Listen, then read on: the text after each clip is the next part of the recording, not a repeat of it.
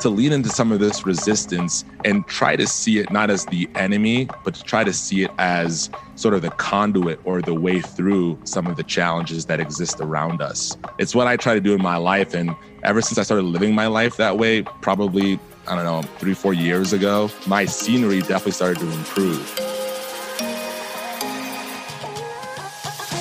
Hello, and welcome to the Conspiracy of Goodness podcast, where you'll hear from thought leaders in a wave of goodness and progress well underway in the world, all around us, that almost no one knows about. This podcast will give you hope for the future and introduce you to people who are paving the way for a better world for us all. I'm Dr. Linda Ulrich, founder of Ever Widening Circles. Since 2014, we've written thousands of articles about insight and innovation going uncelebrated. And along the way, I've been having wonderful conversations with thought leaders that we are now sharing with the world. So today, we're going to meet Karl Sona. Karl's the co-founder of Streamline Podcast and so much more. Karl, welcome to the Conspiracy of Goodness podcast. Help me with this introduction. The scope of what you're doing is so huge. Yeah, thank you. So give us a little synopsis and then we'll start in. Yeah, well, first and foremost, thank you for having me back. I know that you and I had a great conversation on the last podcast. I don't know if you had already made the rebrand, so maybe this is my first time technically. And I appreciate you guys for having me on again. What can I say about me? I am just a man in search of his highest meaning, truthfully. That's what I'm trying to do. And I realized a long time ago that I was not ever going to become that man. I was not going to be able ever to reach that man that I see on the horizon that I can become, building somebody else's dreams and just doing a corporate job for the paycheck and for, the temporary luxuries that it affords me. And I think, a lot of people are in that boat, but I'll tell you who's especially in that boat are minorities in the workspace that, are constantly having to switch, constantly telling themselves or wondering if they belong, if they fit, if they're just part of like a diversity and inclusion quota, or if they're really, valued employees, if they're really valued family members of the organization that, really have something of meaning to offer the organization to go to where it hopes to go. And, I don't want to make it to sound as though I felt like organizations that I worked for in the past in the medical device space, have not valued what I bring to the table. But I can definitely tell you that there is not an individual in the organizations that I've worked with that has looked like me in the leadership sort of role or the leadership capacity. And I got to tell you, Dr. Linda, that does something to your subconscious, because all of a sudden you start to wonder, all right, like, am I destined for leadership? Can I ultimately earn a seat at the table one day? And perhaps, but if you look at, Fortune 500 companies that exist in this world, there's like 0.002% of leaders that are actually African-American. And I think that's a huge issue, right? And so I am on a mission to launch the Dear Black CEO project that inspires and more importantly, gives African Americans, real meaningful frameworks for where they can successfully break the golden handcuffs of a corporate job, pivot away and actually reinvent themselves by making their own seat at the table and building organizations that are really built on, driving social impact and positivity in the world. So that's what I'm up to, if that answers your question in a nutshell. I absolutely love it. I mean, I have this notion about diversity that anyone who doesn't embrace it in every possible way is missing such a boatload of opportunity. Yeah. What we've done here at Ever Widening Circles is study and write about the thought leaders and innovators of the world for 8 years. And there's not one innovator that would miss an opportunity to welcome somebody's opinion that's so different from theirs, or look for collaborators who aren't like them. I mean, that's how innovation and leaping forward happens.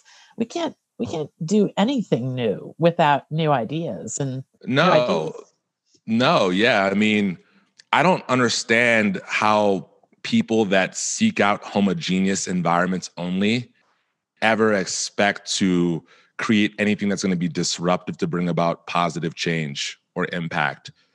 So if you're an organization that is just made up of the same type of thinkers, or the same people that come from similar type of background as you do, how do you ever expect to inject any novelty into your organization to stay ahead of the curve? I'm reading a book right now with one of my minority investment groups. So I've got a company called NGC Capital as well. I don't talk about it as much, but it's me and 7 other managing members. We're all African, African descent. And we started the company back in 2016 to really break, the false glass ceiling that many of us inevitably run into. And so we're reading this book right now to help us with our investment thesis called The Future is Faster Than You Think. And in the book, the author talks a lot about this idea of convergence, meaning new disruptive technologies converging together, kind of like, what Uber did to taxis, right? That's ride sharing. And now they're getting ready to converge with artificial intelligence to, make our lives become even more seamless so we don't have to really interact with people anymore, right? But the whole idea is disruption ultimately comes from novelty and from, just a difference of thought. It comes from people that are willing to challenge the status quo. And I don't know how you do that if you're not, inevitably around people that are different than you, quite frankly. So I agree with what you're saying there. Absolutely. And then even if you're not the kind of courageous business leader or, how can you solve problems with the same, what's that great phrase, we can't solve problems with the same thinking that got us into the trouble in the first place. Yeah. So I've actually never heard it put that way, but I look at problems as opportunities, truthfully. And right now our society has got a lot of problems going on, particularly around racial relations and cross-cultural lines. And it's kind of counterintuitive at first sight, but I think if more people were willing to lean in to some of those challenges, we might find that we have some opportunities to actually grow and actually spread our wings, far beyond them. So I want to have those conversations. I want to encourage people to have those conversations. And I think that's ultimately how we find ourselves in a better situation than what we're currently in. Do you think sometimes, Karl, that, Brittany and I were having, my producer and I were having a conversation about something in her life that involved some friction. And in all my business life, people usually gravitate away from friction as fast as possible.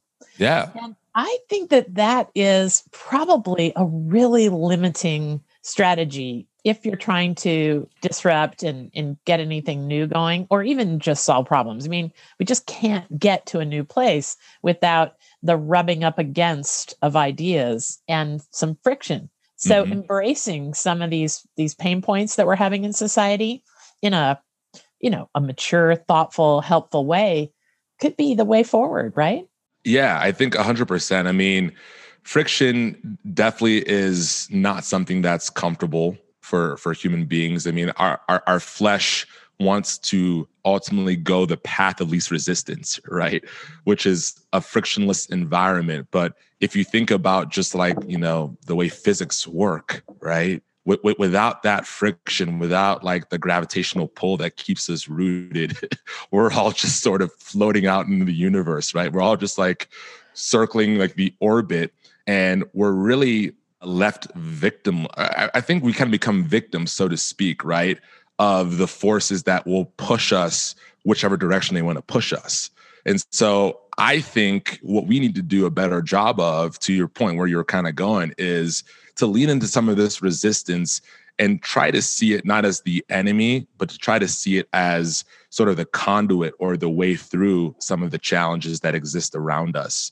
It's what I try to do in my life. And ever since I started living my life that way, probably, 3-4 years ago, my scenery definitely started to improve, right? Instead of just finding myself in random situations and leading myself into believe that I was the victim because something else got me in that situation, I started leading in those difficult and uncomfortable situations, whether it be a difficult or a difficult conversation with somebody at work, or whether it be realizing that, I'm not happy being a corporate employee and I'm going to, travel the path that's not traveled as commonly to find my own way towards that happiness. That's when I started feeling a lot more confident and much more happy about myself. So I think friction is our friend Friction's our friend, truthfully. And it may not feel that way in the beginning, but it's all a mindset shift that takes a little bit of time, as you explore it further. And it gets easier. It gets Yeah. easier to navigate once we understand ourselves better and the people that'll be graceful in those journeys with us. I mean, that's part of the equation too. We have to start dabbling around the edges of things that are a little bit uncomfortable with trusted people in our life that we know are going to protect our dignity and all that sort of thing. 100%. I mean, like this conversation we're having right now, I mean, you and I weren't born podcasters. And so inevitably there was some friction in the beginning to try to figure out how to get the right equipment and how to even have these conversations. Like these conversations, I don't really think are status quo. You and I were just chatting off air about how people are trying to dance around the right thing to say, and that's just in the intimacy of their home or in their car, much less a podcast that's going out to a bunch of people all over the world, right? That are conspiring for goodness. So there is friction there, but look at the beauty that's coming out of it now. You see what I'm saying? So I try to think forward and realize that the friction is just a temporary thing.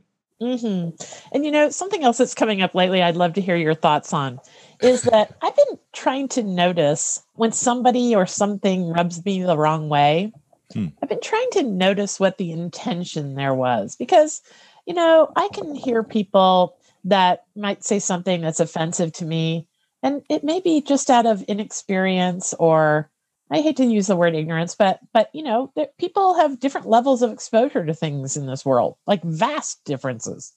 And I've got a pretty good antenna for who is intentionally trying to make me, trying to get on top of me and make me feel lower than them. I can tell that. But when someone is just generally, like for instance, I'll give you a quick example. My husband and I are both dentists, Karl. Yeah, I knew that. How many times do you think when we're okay? And Chuck is 6'6". He was a captain at Kentucky, University of Kentucky basketball team. He's a big, strapping, handsome guy. Has been his whole life. How many times do you think I've been asked, "Oh, are you his dental assistant?" Oh man, probably more times than you care to admit. People just automatically assume that role for you as female at this big guy's side. Right. All my life. And I learned very, very young to decide that it was really on me to decide what to do with those kind of comments, to make the other one feel awkward and try and push back on their dignity and get in some war of wits, or just to understand that, their exposure may have been very limited. They may have never known a female with a DR in front of her name. Who knows? Yes. I don't care. It's really about, like, we get to choose what gets us hot under the collar too. Yeah. No, I mean, I'm an African-American man. How many times do you think pulling out of the car that I drive, people are looking at me kind of wonky, right? Or walking into certain rooms or restaurants, people are wondering, wonder what he does.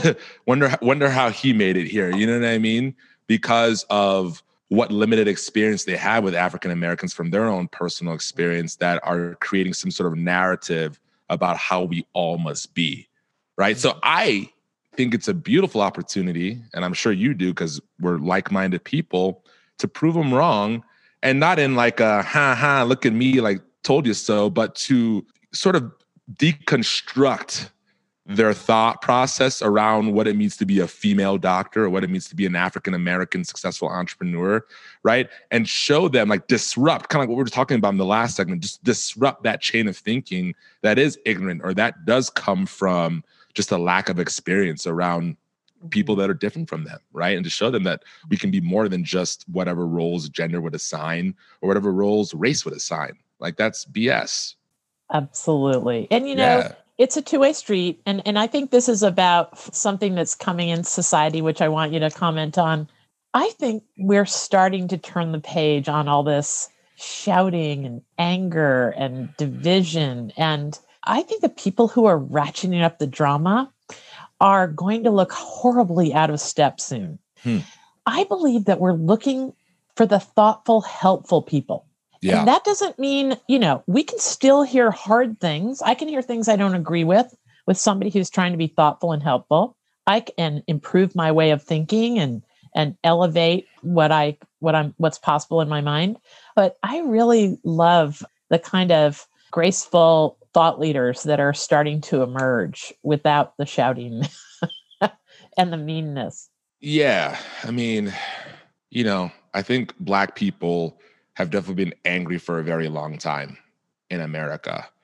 And I don't know if white people understand that, while we all live in America, there are two different Americas. There's, white America and there's Black America. And, that's something that maybe we can talk about. You let me know if you want to go there. But I think, to your point, more of us, more African Americans in this country living the Black experience are starting to realize slowly but surely that it's not really helping our cause to continue to just shout and to continue to just scream and and to be so, I don't want to say reactive, but so victimized by what has happened to people that look like us for the test of time in America. I mean, while it makes me completely sick to my stomach and it breaks my heart replaying what we saw happen to George Floyd last year, for instance, like, it's not been the first time. And so I think at some point, and we're getting there, to your point, I agree, we are now making a more intentional decision to go about this differently, right? And to really think about how we can be a part of a solution and how we can start to come together to really, bring about some longstanding change in this country that it so desperately needs, in a way that isn't painting us out in the light of just being angry Black people protesting yet again, because I think that's falling on deaf ears. Obviously it is, right? It continues to happen, right? We continue to see these slings.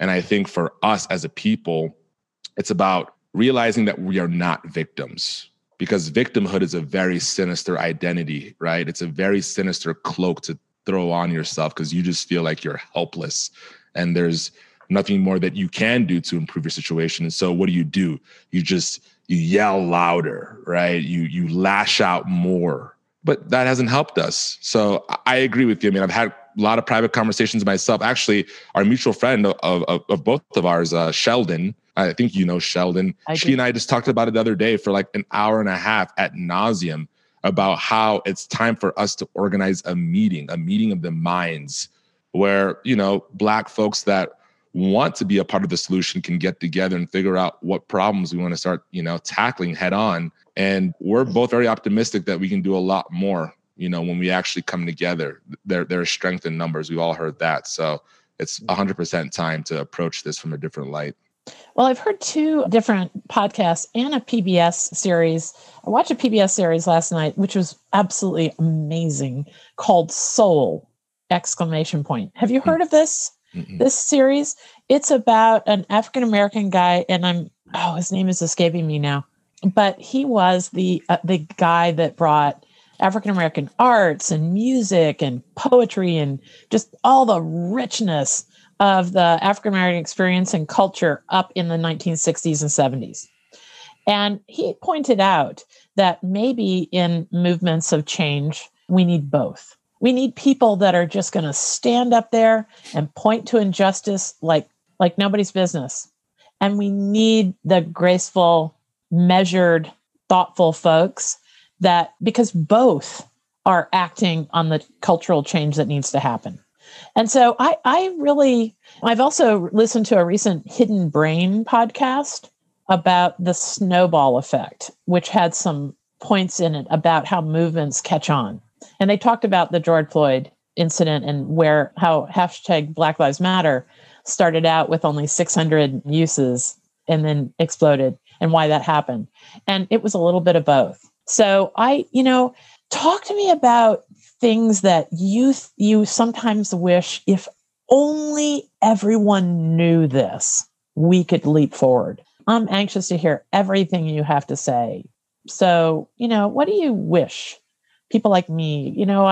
I told Karl right before we started that I'm putting myself out here a little bit vulnerable. And, a lot of people like me don't know the right thing to say. So we don't say anything because we're afraid. Yeah. A lot of silence from people who did not know much about the Black experience was not necessarily from indifference. I think it was from a place of not knowing the right thing to say, so not saying anything at all. I think sometimes it's not even so much of what you say versus what you do, though, right?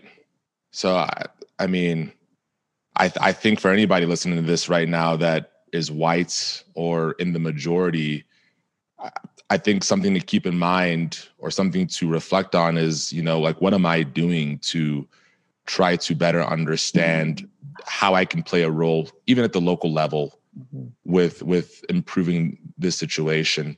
I'm in an interracial relationship, and my girlfriend grew up in a very cultural diverse city in Michigan. So she grew up around Black people, Hispanics, Asians, the whole nine. But I think even for her, she's had some blinders slowly drawn down, and she's been educating herself and looking to have the conversation and opening up forums for others to have the conversation. And so you ask me, what do I wish people would keep in mind relative to this subject? And I wish people would keep in mind that, maybe there's something relative to everything going on right now that they can learn a little bit more about. I think for all of us, Black, white, whatever, I think there is a false temptation at times to believe that we've got it all figured out, or, we've been living life just fine, going about how we've been going about it, and there's nothing really more to learn, and I think the act of learning is a form of action, right? So I just wish more people would be willing to understand and maybe take into consideration that, there is still some education that they could stand to benefit from that would help literally at the local level. You were just telling me you grew up in a small town in Vermont with people that look like you. That's not your fault. There's nothing wrong with that. That's not a crime.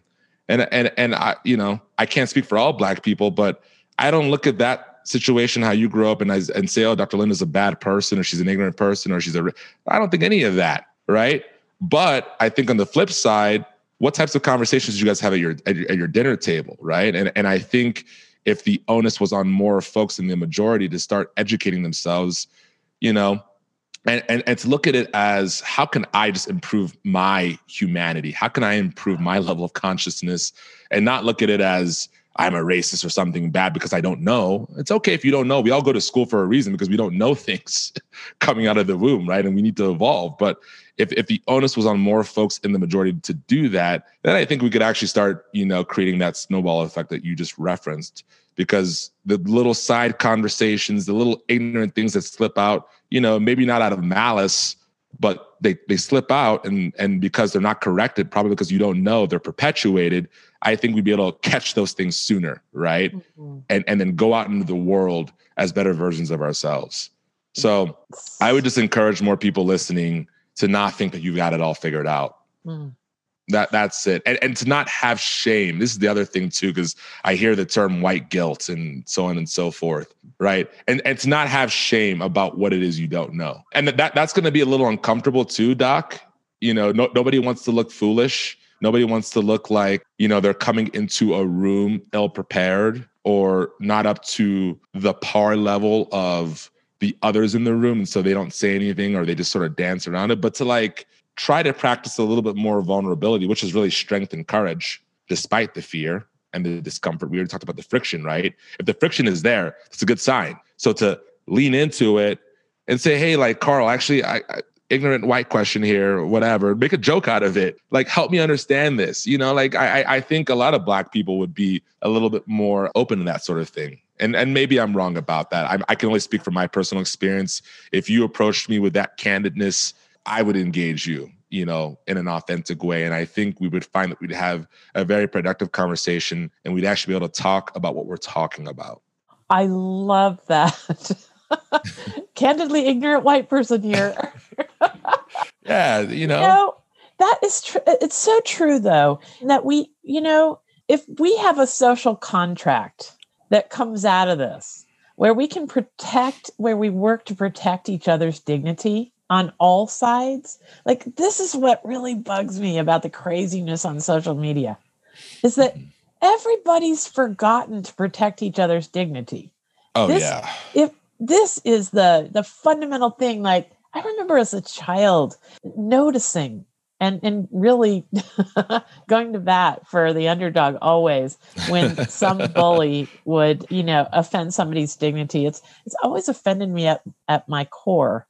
And what if it became a new social contract that you could talk to your blue in the face about your opinion and your experiences and so forth, as long as you protected other people's dignity along the way. You know where that's happening? It's Where? happening in like the same sex community, in like the LGBTQ community, which is awesome. Like, I'm so happy about that. Like, I don't move in any social circles where, even if there's not somebody that identifies as LGBTQ or whatever the case may be, and somebody says something snarky, that somebody wouldn't like pounce on that individual and be like, what are you, get out of here with that bigotry, And so it's cool that it's happened in that community, but I'd like to see more of that happening across racial and cultural lines, because I think that's still a little taboo. And maybe you can, I'm curious, like, have you been around a bunch of white people and something sort of snarky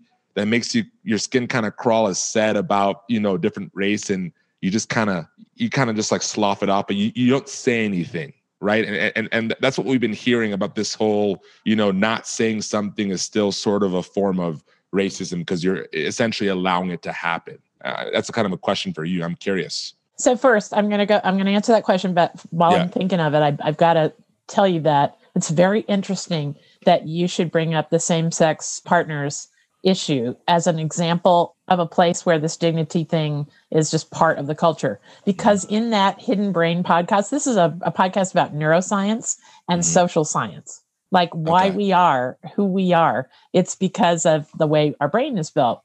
And it's funny that the gist of that podcast is that one of the strangest things in culture has been the rapid change in notions about same-sex marriage. There's not another movement in human history. It just took off. It just took off. You can't compare it. Like, they even put out some forward-looking data about when elders are ever going to be respected, or when, take every social problem, they can project it out. But there was something about that movement, that same-sex marriage movement, that just made this huge leap. And funny that you should point out that culture is really, really tuned into, putting people in check. Oh, yeah. When they are hurting the dignity of others. Oh, yeah. It's blasphemous if you hear something like that and you don't speak out about it. At least in the group, in the rooms that I move in, at least. I know exactly what you're talking about. Okay. I'm going to answer your question, but we've got to take a small break. Yeah. I love this conversation so much. I'm hoping we can get some real practical stuff out in the next few minutes too for people. Oh, yeah. Okay, so let's take a break, because I want to tell people about this incredible thing that we've done at Ever Widening Circles in bringing together a Conspiracy of Goodness network. Now, this is an organization that's helping people interested in making the world a better place find each other. So let's take a break, and when we come back, I'll answer that question about what I've seen happen in my own circles. Do you thrive on learning from and collaborating with others for the good that's in the world, and becoming a better version of yourself, both personally and professionally, every day?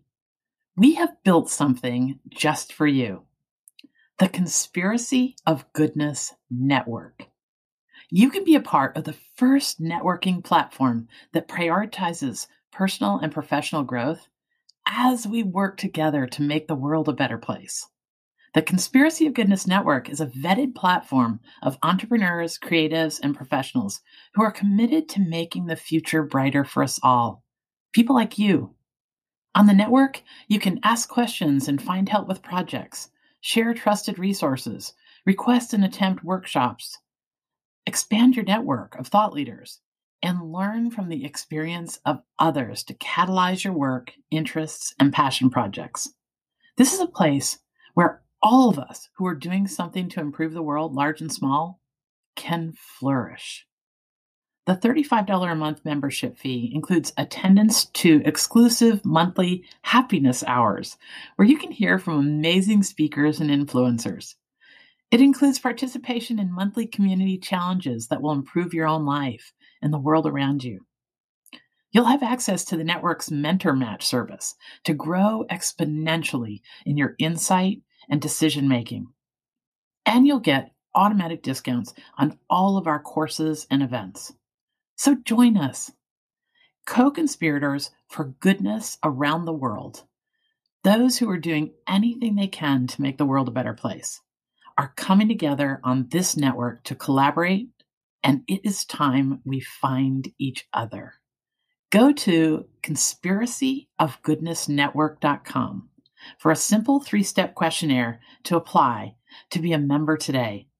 Let's connect, collaborate, and change the future. Okay, so now we're back, and I have this moment of truth where Get real with me, Doc. Okay, so in my professional life, I have to earn people's trust instantaneously. Remember, I'm a dentist. So 30 to 40 people a day I meet, and they're afraid of me. They're afraid of what I have to say. They're afraid of what I might find. This is a real, like a primal human fear for everybody. That's just across the board. There's no culture or people or group or whatever that like the dentist. So I'm used to and became very good at through my professional life, gaining people's trust and protecting their dignity and making sure I met people where they are. This is a fundamental sort of thing about protecting the humanity in others, is being intuitive about where they are. So I read my group. I'm pretty much in any group because of what I do with Ever Widening Circles, and because I know so much about the world and all these odd, cool points of light everywhere in every corner of the world. I have to be really careful, and I've gotten good at it, about not sounding like the know-it-all, like the Hermione Granger of every single topic. That's hilarious. Right? Good analogy. Okay. So, of course, I have been in situations where, especially in the last year, where people were going on about the burning down of neighborhoods. White folks that I'm with are going, how can they be burning down their neighborhoods, or whatever part that the mass media was just showing us relentlessly. Because remember, that's a narrative. Yeah. And it's funny because a lot of white liberals were the ones burning down neighborhoods. But anyways, I digress. Okay. Yeah. Okay. Yeah. Right. Yes. So you've pointed out exactly how I usually respond to something that I think is just plain wrong. Yeah. I usually don't say, no, that's just plain wrong. I usually don't.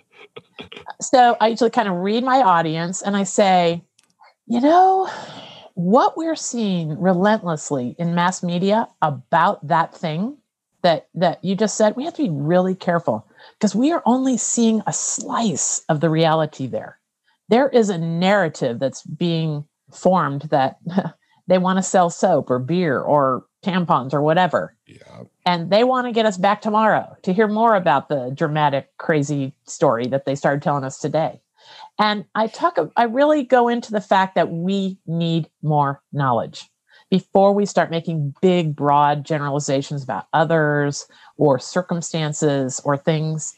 I think I defend my position by kind of moving the conversation around to the people around me realizing how little we actually know of the facts. Yeah. Oh my God. 100%. Which is why what you guys are doing here with the Conspiracy of Goodness is so needed.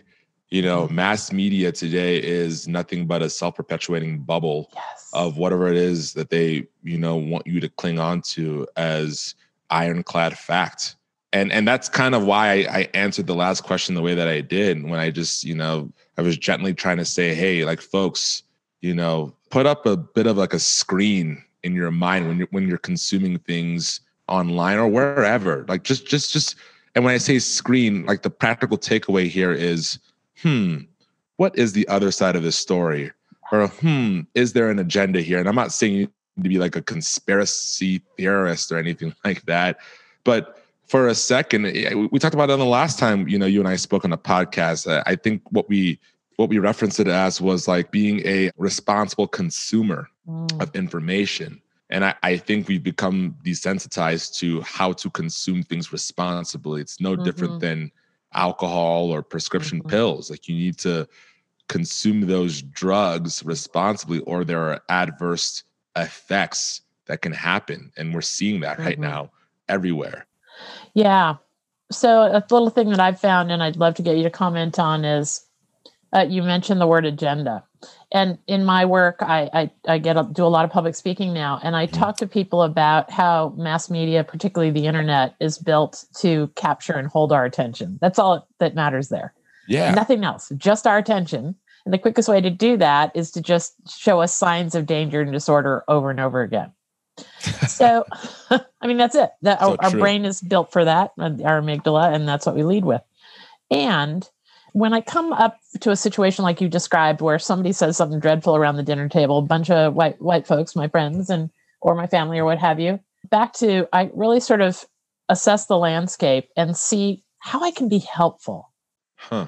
Okay, so what I want to do, because I'm kind of a Mrs. Bossy Pants, I am very outspoken in general, but I just don't follow my knee-jerk reaction over a cliff, because that might not be the most helpful thing to do in that situation. Like, how can I move the ball down the field?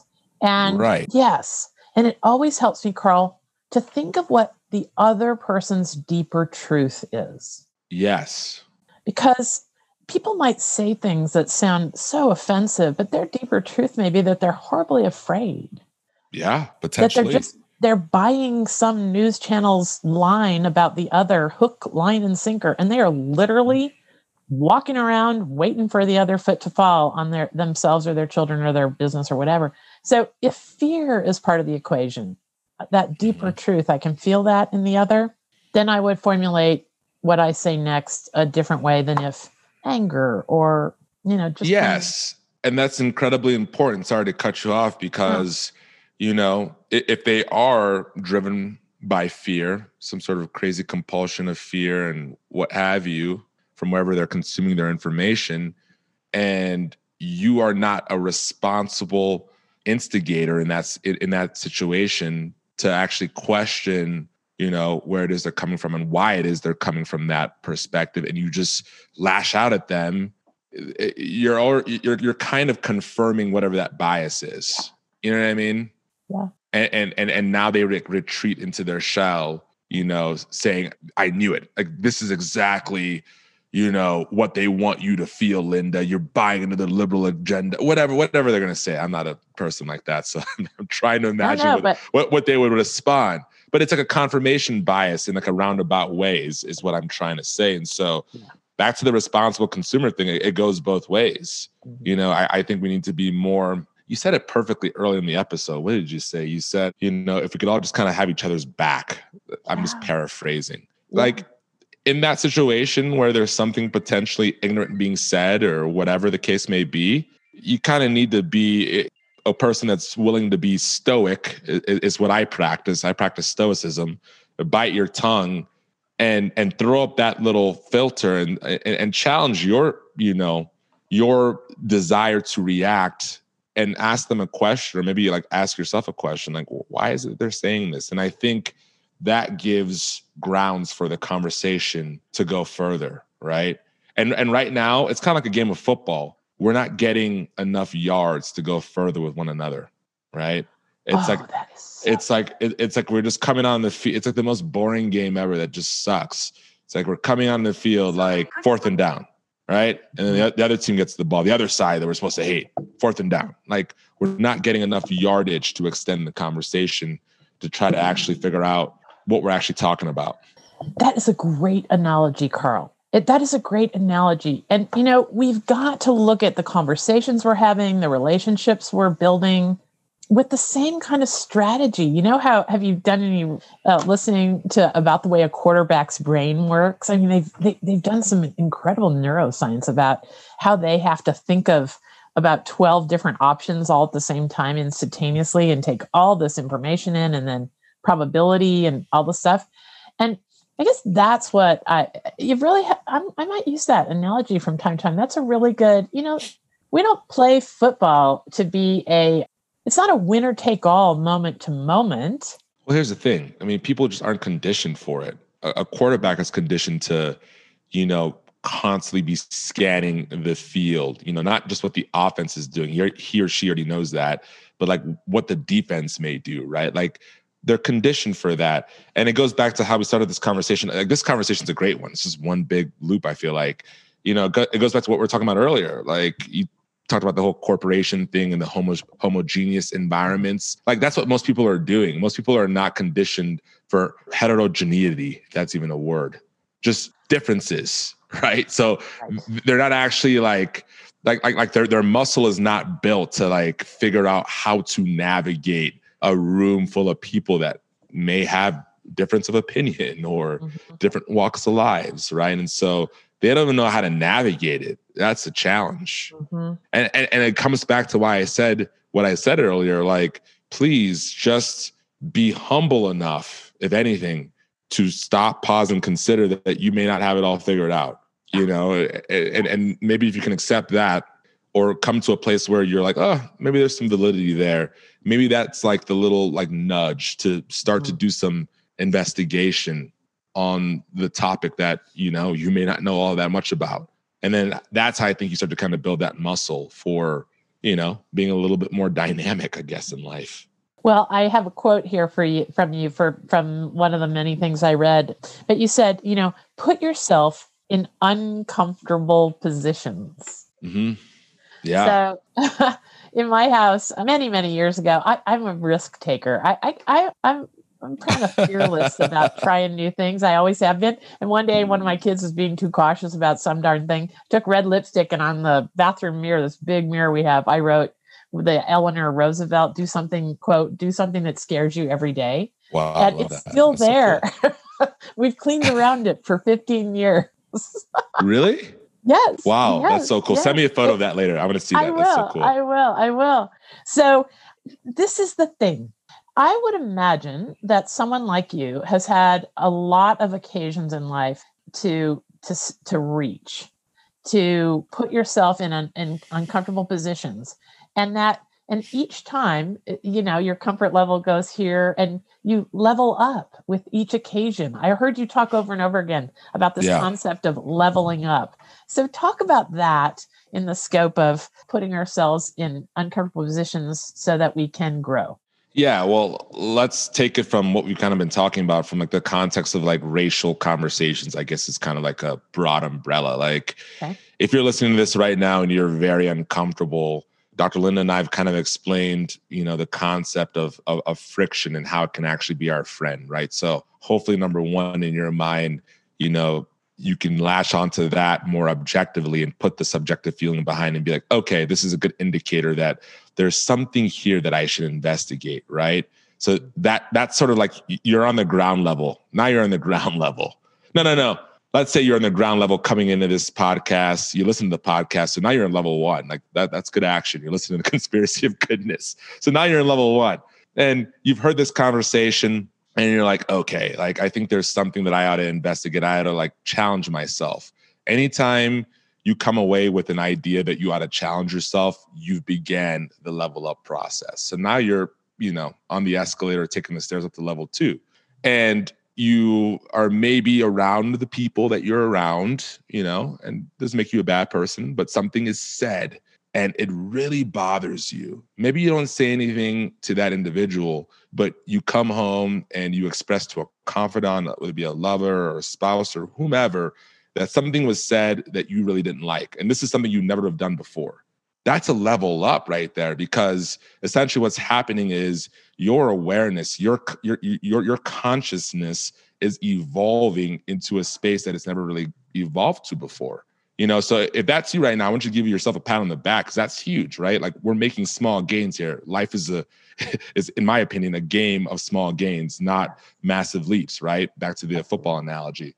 And so at this point in time, you're having some conversations, you've had some internal dialogue, and you're looking to potentially interact with somebody that's different from you, right? Maybe a Black person or an Asian person or whatever.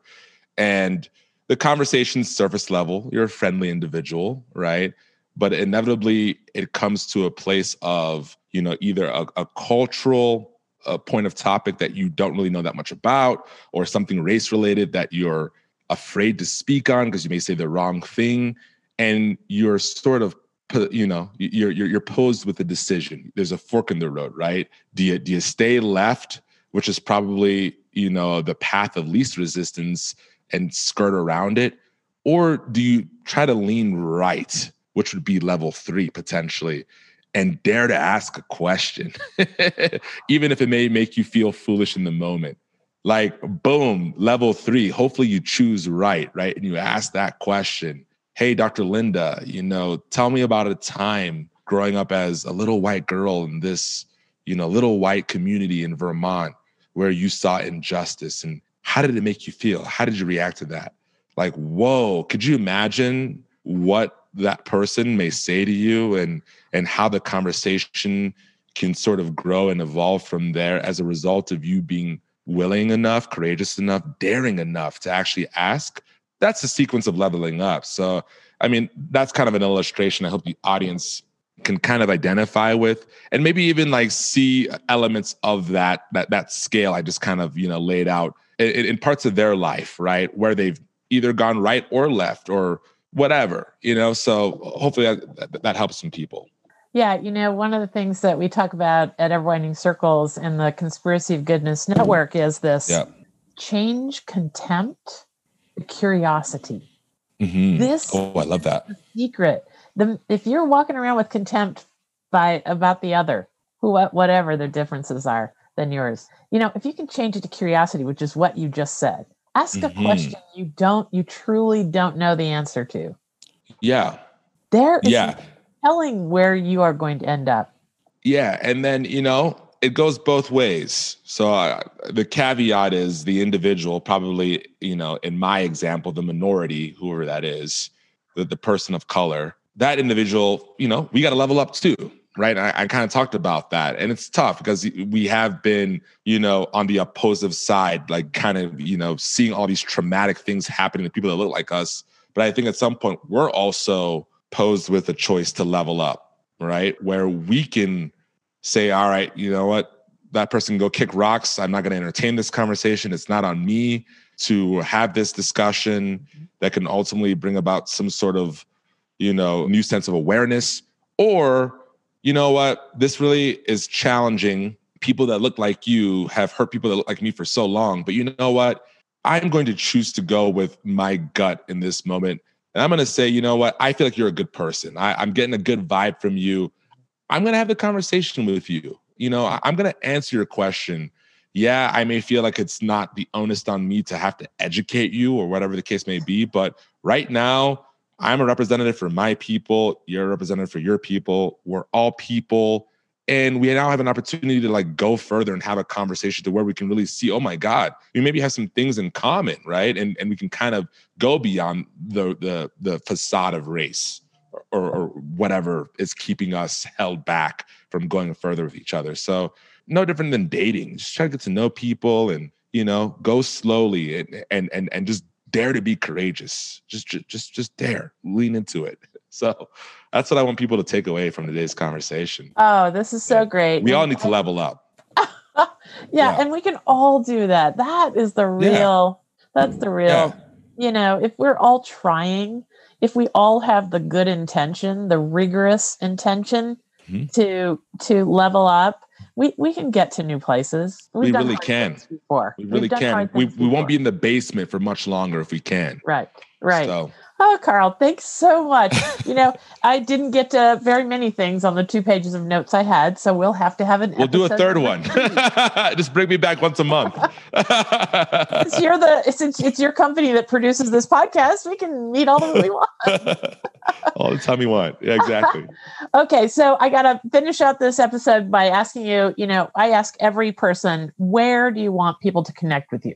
Because and people can find these places in the show notes, but where's the best way to connect with your work? Yeah, I've been working on a ton of content and it's under wraps. It's getting ready to start dripping out here in the next few weeks. So great. Instagram, it'll be a very active place at Karl with a K, Karl .Sona, Sona. I'm coming out with some fire, folks. A lot of what we're talking about will be, sort of discussing the content, the new series of content I've been working on for the last handful of months. So I'm really excited about that. And at my website, karlsona.com as well, too. Okay. Well, Karl, this has been a delightful conversation. We're going to continue it because I have so many things to ask you about. Yeah. Choices and trust and legacy and... Yeah. Please. I love talking to you. Thank you for having me on again. It was so much fun. Okay. I'm going to let you go and then we'll finish up. Okay. Take care. Okay, so we've just had the most amazing conversation with a wonderful thought leader, Karl Sona.